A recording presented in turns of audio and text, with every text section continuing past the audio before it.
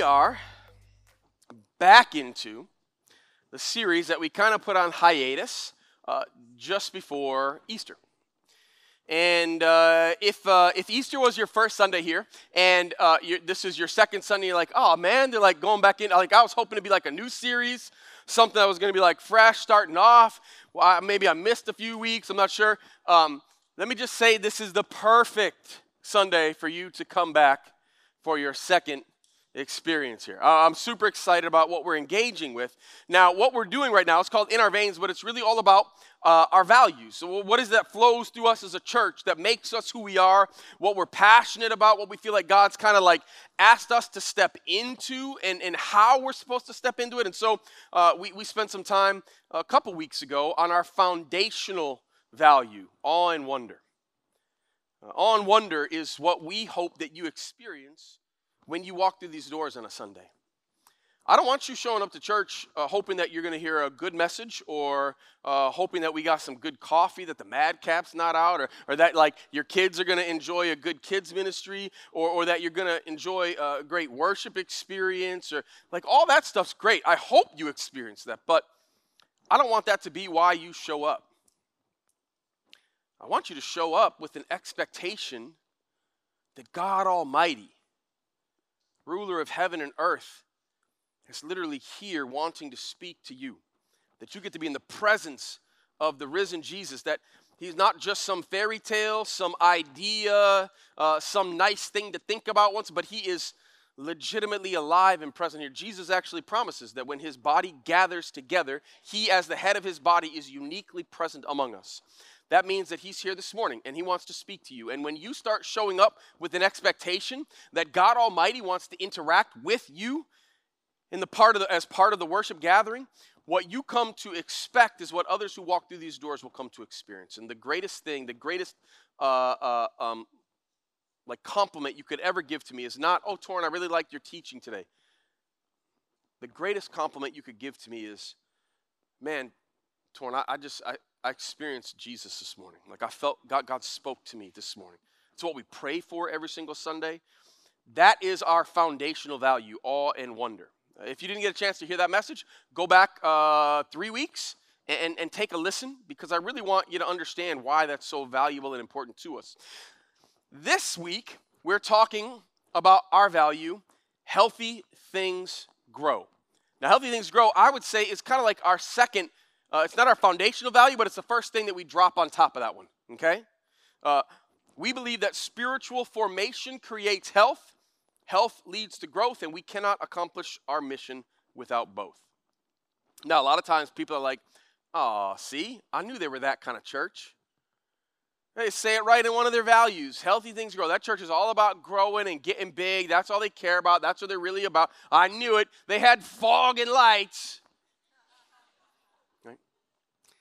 Every time I talk about this value, I remind myself and every single one of us that the key word in this value is not grow. The key word is health.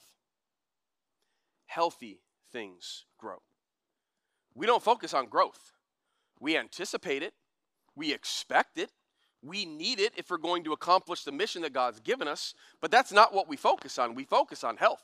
Healthy things grow. And so this morning, we're going to engage with one of my favorite texts in the New Testament.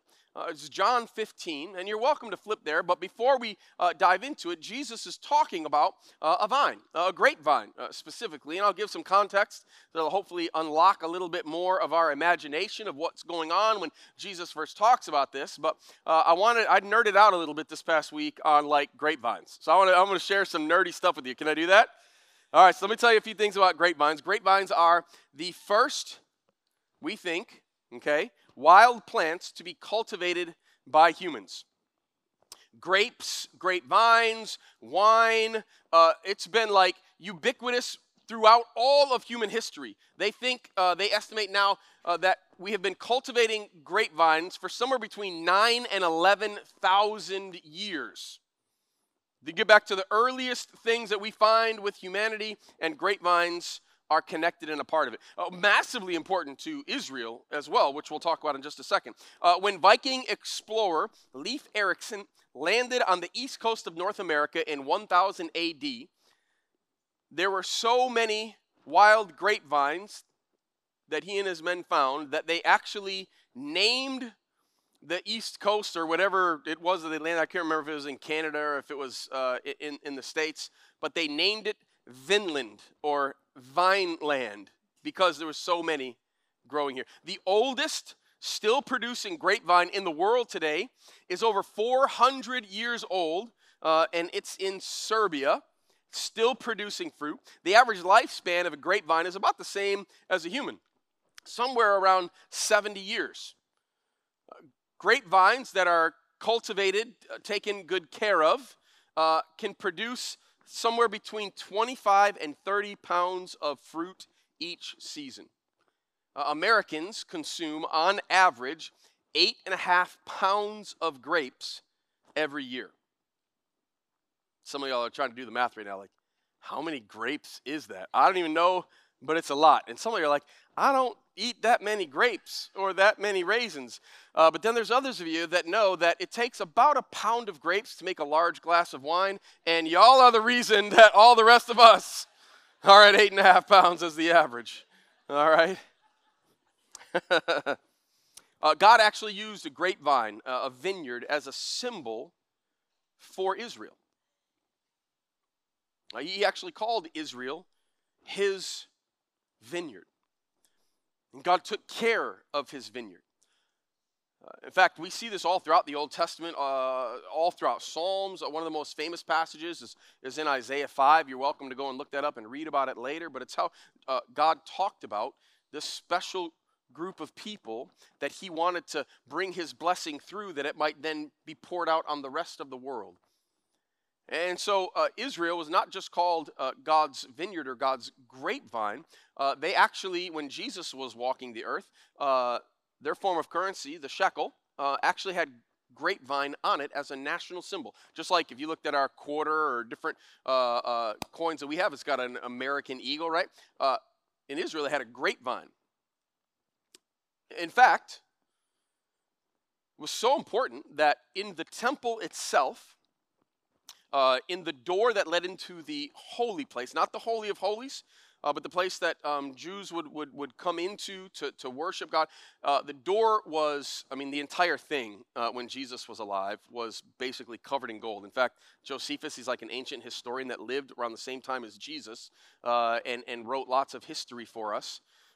He actually talks about the temples that when the sun would come up and shine on it, it was so bright you couldn't look at it because it would be like looking at the sun. It would burn your eyeballs.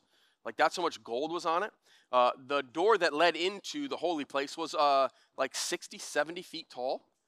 And it had these pillars that went up that were completely covered in gold. And around the pillars was a grapevine made out of pure gold, leaves, and huge clusters of grapes. Let me show you a picture, an artist's rendition of kind of what it might have looked like. You like the people down there? You can kind of see another one kind of walking a ladder up there. That's kind of an artist's rendition. Now, people would literally come to the temple to worship, and they would certainly bring their tithes, a tenth of whatever they had that they were to give back to God. And then they also, on top of that, often had offerings. And so some folks that had wealth wanted to bless God and wanted to worship him. And so they would actually bring full-on pieces of gold vine or gold grape leaves or gold clusters. And they had full-time metal workers, some of the best in the world, that actually would take those pieces and continually be affixing them to that entrance, to that vine. In fact, Josephus says this. He says, "But that gate, which was at this end of the first part of the house," talking about this gate right here, "was, as we have already observed, all overcovered with gold, as its whole wall about it." And then he says this, "It had also golden vines above it, from which clusters of grapes hung as tall as a man's height." Crazy. Cluster of grapes is like the size of me, pure gold. This was a really important symbol to Israel. And so I want to lay out just a little bit of context for what we're going to be looking at in John 15 in just a second. Before we jump into John 15, I just simply want to read to you the verse just before the very end of chapter 14. It just simply says, "Come now, let us leave." All right? So what we think is actually happening is what we're about to read is a teaching that Jesus gave on Thursday night just before he was Judas came and betrayed him, and he was arrested, and then eventually brought around where he was going to have the sham trial and ultimately crucified. So this is all happening on Thursday. Jesus has just spent time with the disciples in the upper room, and in the upper room, that's where Jesus has first given them the very first communion, okay? The Lord's Supper. It's been part of the Jewish Passover that he's celebrating with them, and he breaks the bread, and he says, "This is going to be my body broken for you." And then he takes the cup, and he says, "Here's the fruit of the vine." In fact, he says, "I will not drink of the fruit of the vine again until I do it with you in glory." And he passes that around, and they partake. It's to symbolize his blood that's going to be spilled for them, a new covenant in him. So Jesus has just done all of that. And I want to show you a quick map. I forgot my laser pointer again, but that's all right. You can work with me. Bottom left-hand corner says Last Supper in a red box. See that? All right, that points up to a little thing that's called the upper room. That's kind of where we think it was in the upper city. After Jesus has spent all that time with them, then we think that when he says, "Come, let us leave now," at the end of 14, they actually leave there, and they're heading to, look kind of on the far right-hand side, you'll see it'll come back up in just a second. It'll say Mount of Olives. Just above that says Garden of Gethsemane. You see that area? That's where Jesus is heading to, where he's going to pray, where Judas is going to come with the detachment of soldiers, be betrayed, and all of kind of the end of Holy Week from Good Friday on, it kind of starts there. So what we've got right here in chapter 15, 16, and 17, we think actually happens after the Last Supper. Jesus walks the disciples kind of down that path between the lower city and the upper city. They come around on the south side of the temple. You see the whole temple there in like the red lines. And they come up to the beautiful gate on their way to the Garden of Gethsemane. The beautiful gate, you see that? That's the gate that I just showed you. That's the big gate that has all the gold and the gold grapevine right there. And we think that Jesus then stops at the beautiful gate and gives this teaching that we're about to look at right now. And all of a sudden, it'll start to make sense. John chapter 15, starting in verse 1. "I am the true vine, and my Father is the gardener. He cuts off every branch in me that bears no fruit, while every branch that does bear fruit, he prunes, so that it will be even more fruitful. You're already clean because of the word I've spoken to you. Remain in me, as I also remain in you. No branch can bear fruit by itself. It must remain in the vine. Neither can you bear fruit unless you remain in me. I am the vine, and you are the branches. If you remain in me and I in you, you will bear much fruit. Apart from me, you can do nothing. If you do not remain in me, you are like a branch that is thrown away and withers. Such branches are picked up and thrown into the fire and burned. If you remain in me and my words remain in you, ask whatever you wish, and it will be done for you. This is to my Father's glory that you bear much fruit, showing yourselves to be my disciples."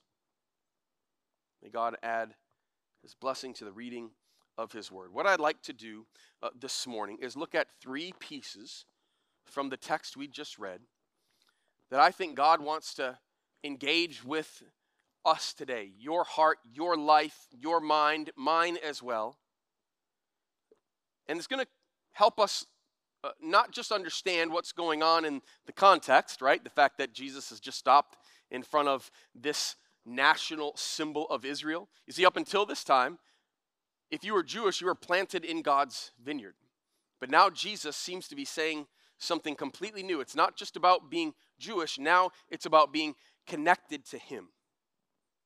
So there's three things that I think are super important for us to engage with. The first one is found in verse 1, and it's just simply is that Jesus is the true vine. Apart from him, you can do nothing. There is only one vine that truly brings life. I want to tell you a little story, a little history lesson, something that I learned this past week. back around 1850, there were some folks from England that came over to the U.S., and while they were in the States, they saw our grapevines. Now, of course, grapes, grapevines, vineyards, they've been tended for centuries in Europe, okay? U.S. is a fairly new country, and we had some vineyards as well, and some grapes, a lot of wild grapes too, and so they wanted to take some back with them, some American varieties back to England, and so they did. What they didn't know is they were also harboring a stowaway on each of those vines, a little aphid called phylloxera, okay? It's a picture of the gnarly little guy. It's a little aphid that actually feeds on the roots and then eventually becomes a fly, and it will kill the roots on a normal grapevine. Here's the thing, though. American grapevines, over the centuries, had built up a resistance to it. So the aphids could do what they wanted to do, but it wouldn't actually harm the vine. When they brought these new grapevines over to England around 1850, all of the European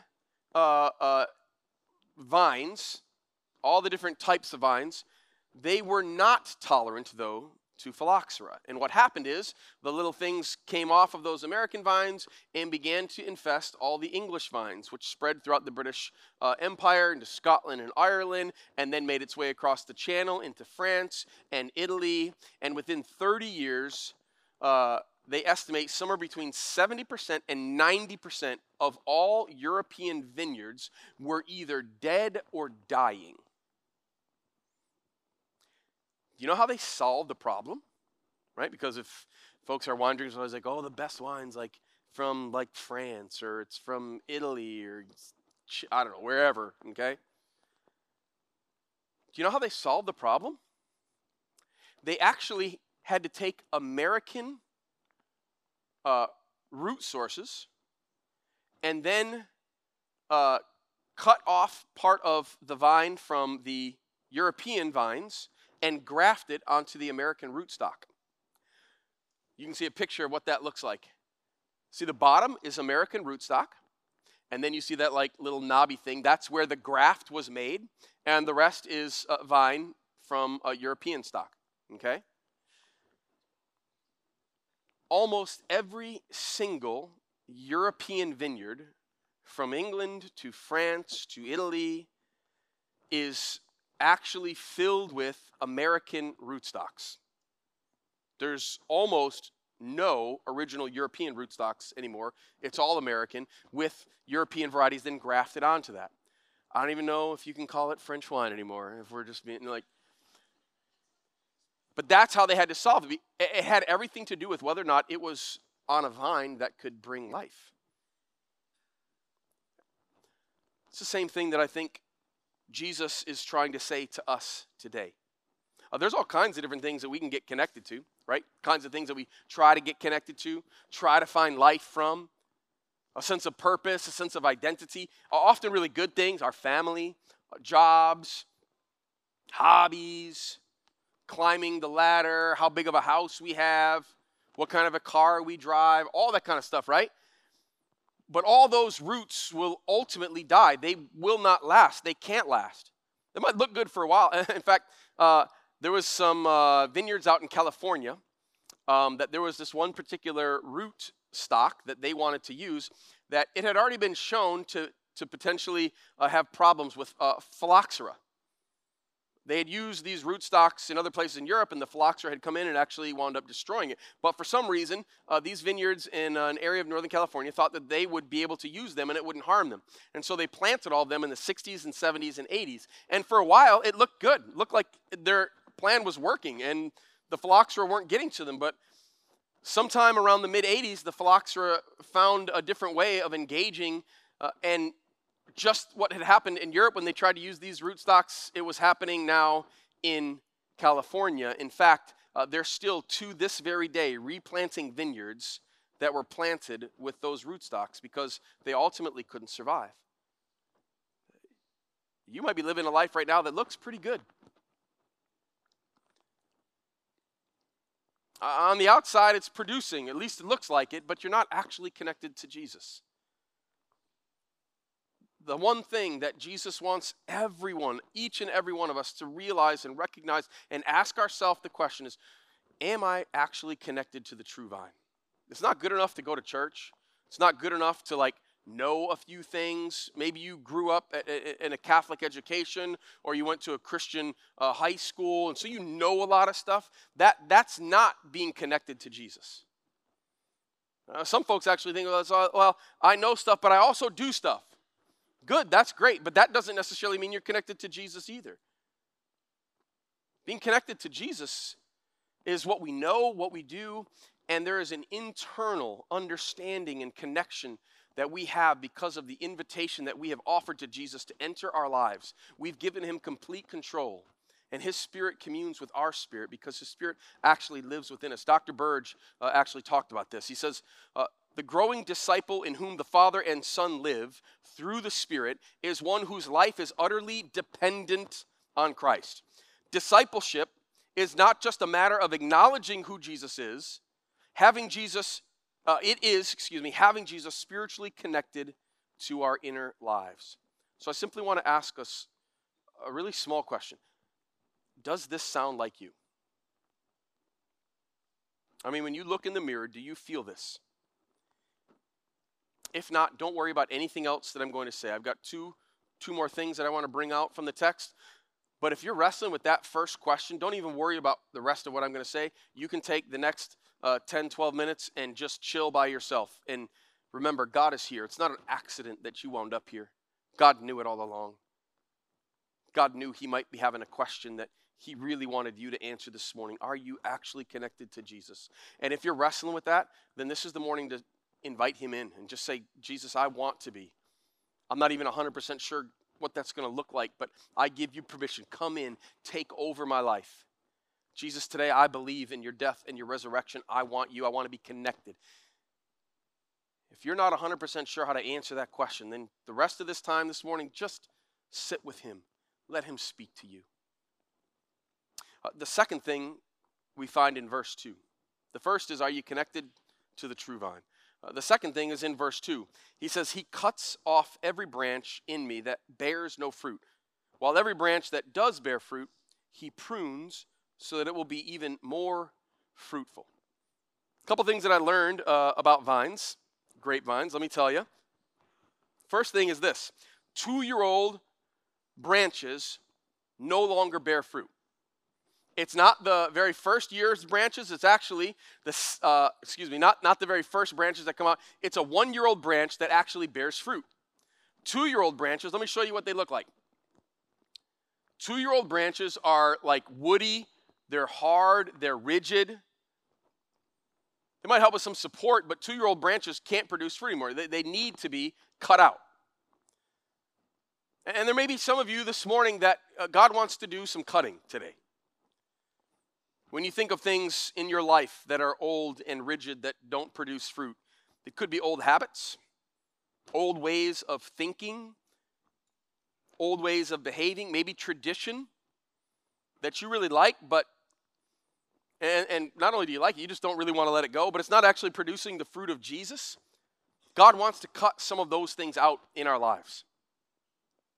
I got permission to share this story. It's a friend of mine, comes to TLC, and he grew up in a tradition where you dress up to go to church. He likes that. To him, it's a way that he feels like he's honoring God, giving God his best, and so he likes to dress up, wear at least some slacks or some khakis when he comes to church, and so he made his kids do that when they were growing up. The issue came, though, when his kids got into middle school and high school, and they show up, and they're the only kids that were in khakis or slacks. And they never wore them any other day except for Sunday to church. And none of their friends were doing it. Even the stinking pastor wasn't doing it. Although today I kind of have on something like slacks, I guess. My Dickies workwear. Yeah, I don't think any people that wear Dickies wear these Dickies, though. But he wanted his kids, though, to revere God the way that he did. So he thought that tradition of wearing slacks was a really good tradition for them. And as much as they seemed to despise it as they were getting older, he still said, nope, this is what our family and this is what we're doing. And he and I actually had a couple different conversations over lunch about it. And I was asking him, I was like, well, is it helping produce fruit in your kids? And probably at first he probably would tell me he probably didn't really care for my question. But the more that he thought about it, the more he began to ask God. He finally said to his kids, you know what, I really want you to honor God and revere him, but I know that that's a heart issue, not what your pants are made out of. And so he began to give his kids, his older two, the freedom to decide what they wanted to wear. I think that's a beautiful, perfect example of what it means sometimes that we got to cut some 2-year-old. Was that 2-year-old wood doing any harm to my friend? Heck no. He still likes to dress up. He feels like he's honoring God by doing that. That's awesome for him. But it was beginning to impede potential fruit in his kids' lives, and he was willing to cut that out for them. There's a second thing that needs to happen. There's some stuff that God needs to cut out. It's old, woody, rigid. It's not producing fruit. Then there's also pruning that takes place. Pruning is what we do with a vine that is otherwise healthy, okay? But what happens with a healthy vine is that it begins to grow like shoots all over the place. And then the vine simply has to keep producing enough food for all of the leaves and all of the shoots and all of the clusters of grapes because they haven't been pruned back. And as a result, you wind up with really crappy fruit. Let me show you a vine that was not new growth, that was not pruned. You see that? Tons of growth. Looks awesome from the outside. Look how green it is. Wow, there's little clusters of grapes growing up everywhere. But you know what? That's the kind of clusters you get. You're not going to serve those to somebody else. You can't make wine from those. You're not going to feed anybody. You're not going to offer anybody drink with those. Looks great from the outside sometimes, and I think a lot of times that's our lives. We look so good, right? We're busy, we're doing stuff. Things are just happening all around us, but we haven't pruned anything back. And so, yeah, there's little flickers of like fruit here and there, but nothing that anybody actually wants. It's not the kind of fruit that Jesus desires to produce in us. Jesus knows there's some stuff that's got to get cut out, and there's some stuff that we got to be pruning. You can't hope to make time for church and real community if you don't cut some other things out. You're not going to give God his 10% tithe if you budget everything else ahead. You're not going to read your Bible and pray if you don't get up a little bit earlier or stay up a little bit later. And you won't serve your brothers and sisters if you don't decide what to cut and what to care for. The best viniculturists know that they've got to cut a lot of stuff out so that their plant can produce great, beautiful, excessive fruit that will be awesome for the table or the glass. God understands this too. There's some old stuff in your life that he needs to cut out, and there's other ways that God wants to keep pruning you. It's the Holy Spirit saying, I don't want you to do that. I want you to do this instead. You can't keep doing all those things. You're going to have to pay attention to what actually builds a great life. And the last thing is simply this, and it's actually connected to the second one. We see it in verse 4. Jesus says, remain in me. In fact, he says that a bunch of times. Remain in me. You get connected, right? He starts pruning so that there's fruit. We have to remain in him. What does that look like? What does it mean to remain in him? Everyone needs a good trellis to grow healthy fruit. Did you know that healthy grape vines actually need something to support themselves? A grapevine can't support itself. So what they do in the wild is they kind of grow all along the ground. They don't produce very good fruit because there's not good air quality. They don't get good sun because they're covered up. And so they'll look for either bushes or trees often to climb up, and they'll use the tree as a support. People that want to cultivate a great grapevine, though, they understand, no, I'm going to create a trellis for it. Super rudimentary, not a big deal. It's a 4x4, pounded into the ground next to the rootstock. They let it grow up that, and then they string some wires across to the next one. And those branches will start to grow on those wires. And now all of a sudden, they're free to the sun and the air. They're going to get all the nutrients from the rootstock, but all the sunshine, and they've got something to grow on now. They've got a trellis. A trellis is nothing more than simply a metaphor for the kind of life that God wants us to build, how we think about it. I've got some friends, I shared these pictures a couple years ago, the Clavers, and they've got some grapevines, okay? And they harvest their grapevines every year, and they make delicious grape jelly. And every year I wind up getting me a jar, and I try to find me some homemade bread. Ooh, toast that bad boy up, some real butter. Get that grape jelly. Woo! All right, I'm hungry. Now, let me show you a picture, because I also have grapevines in my yard. I want to show you a picture of the Clavers grapevines. This is Cindy getting some of the grapes. You can see they've got a trellis they're running along. Look at some of those amazing grapes in that little red bucket down by her feet. Let me show you another picture of what the grapes like. That's a nice cluster of grapes grown right here in Michigan. All right. Let me show you now what my grapevines look like. Those are my grapevines right there. Okay. I don't do anything with my grapevines. I don't have a trellis for them. They just kind of grow all around the ground. And so this is what my grapes look like. Those are not blueberries. Those are actually grapes. That's my thumb. It just gives you a little bit of an idea of how big those bad boys are. Not feeding anybody with those. Not making any jam out of those. Those things are disgusting. Here's the thing. The Clavers are being thoughtful about the trellis that they have made for their grapes to grow on. We both have a place for vines to grow, don't we? One of us just goes with the flow and hopes for the best, while the other has put thought into what would help the vine flourish. What are you doing right now? The trellis is a really simple metaphor for the kind of life that we want to build. So what I want to do in the last 3 minutes is I'm going to give you something, some homework for later. But you're going to need a pen and paper. Take a note on this, or your phone. All right, pull your phone out right now. Open up the Notes app. It's going to be pretty simple stuff, but we can't do it in the service. You're going to have to do it later. So go ahead and pull this out. And I want to tell you, I'm going to give you a quick trellis workshop. Some of you are like, man, I kind of get what you're saying, but I'm not real sure what you're talking. This will help. All right, quick trellis workshop. Okay. We're kind of asking two questions. Who do I want to be and how do I want to live? All right.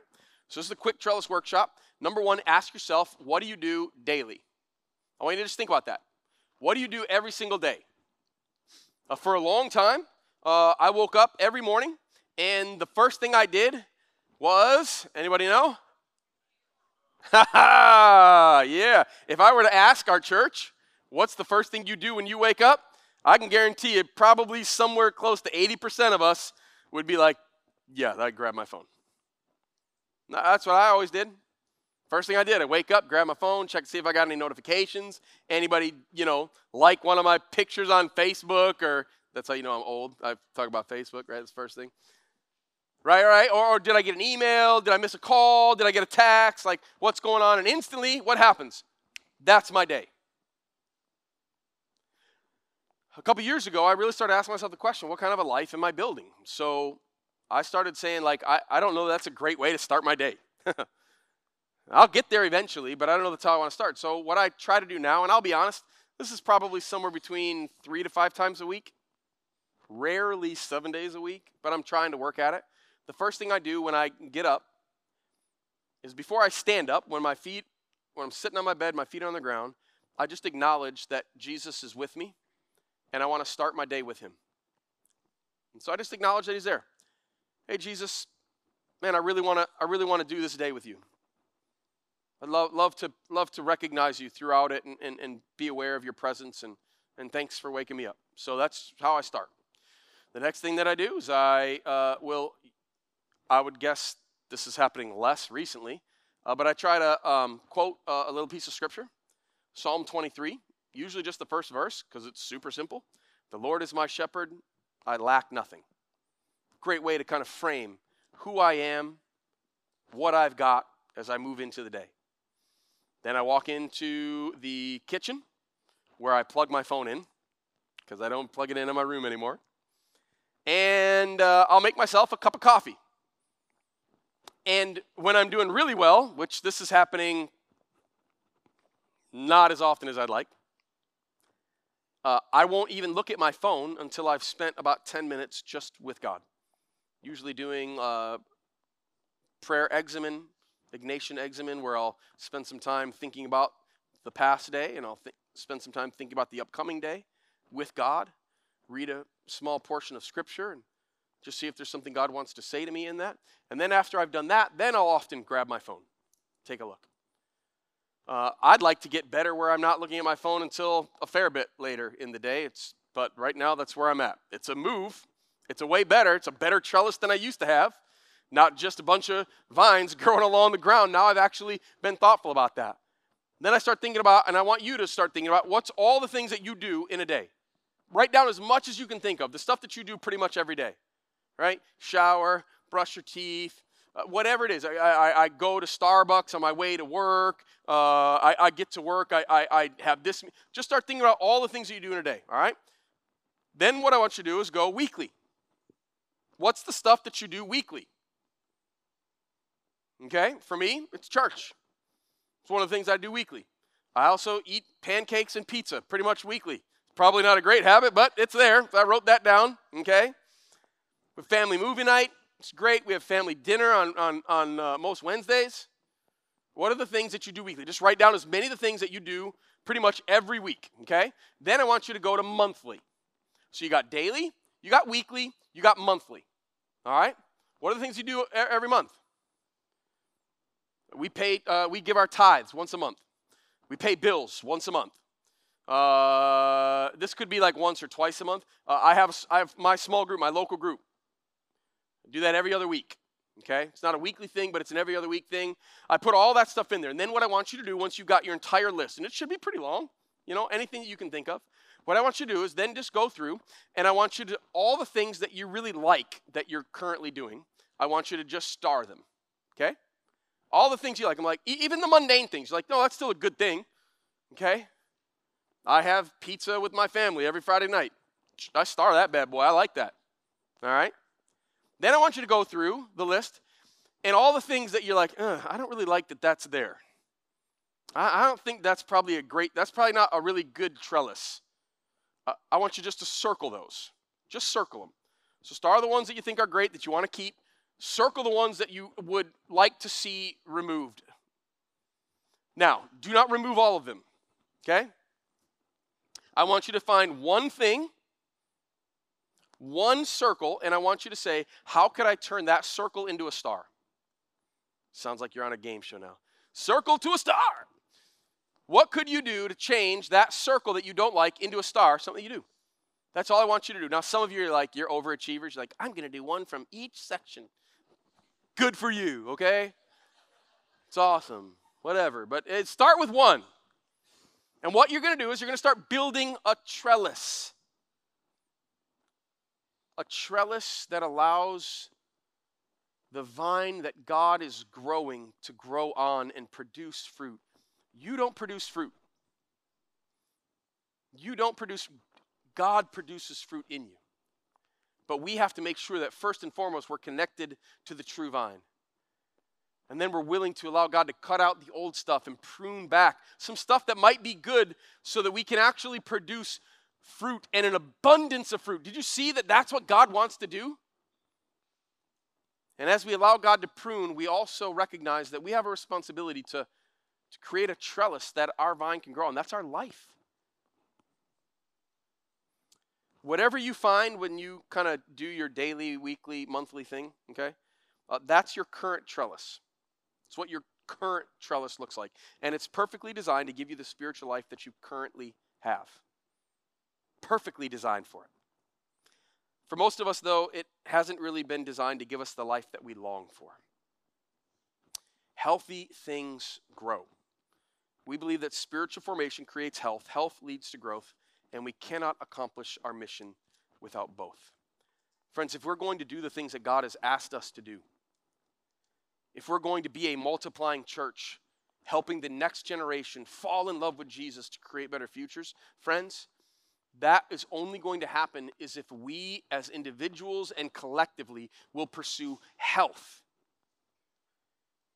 discipleship to Jesus, connected to the true vine, willing to allow God to prune us, building a trellis that allows that vine to flourish so that fruit, tons and tons of juicy, awesome fruit that can feed others and give them drink. That's what Jesus wants to do here. And if we'll pursue that, go after that, friends, I'm just telling you, the stuff that we're going to start seeing God do in us, through us, among us, around us, it will blow our minds. Father, we want to be people who are connected to Jesus. We give you permission. It's a super scary thing to give you permission to cut stuff out. It's super scary if we're legit about this request for you to come in and prune us. But Jesus, we know that that's actually what's in our best interest. We want to be a fruitful people, a fruitful church, so that we have an abundance to share with others, that they might experience what we've experienced. Jesus, do what only you can do. We give ourselves to you in the name of the risen Christ. We pray all these things. Amen.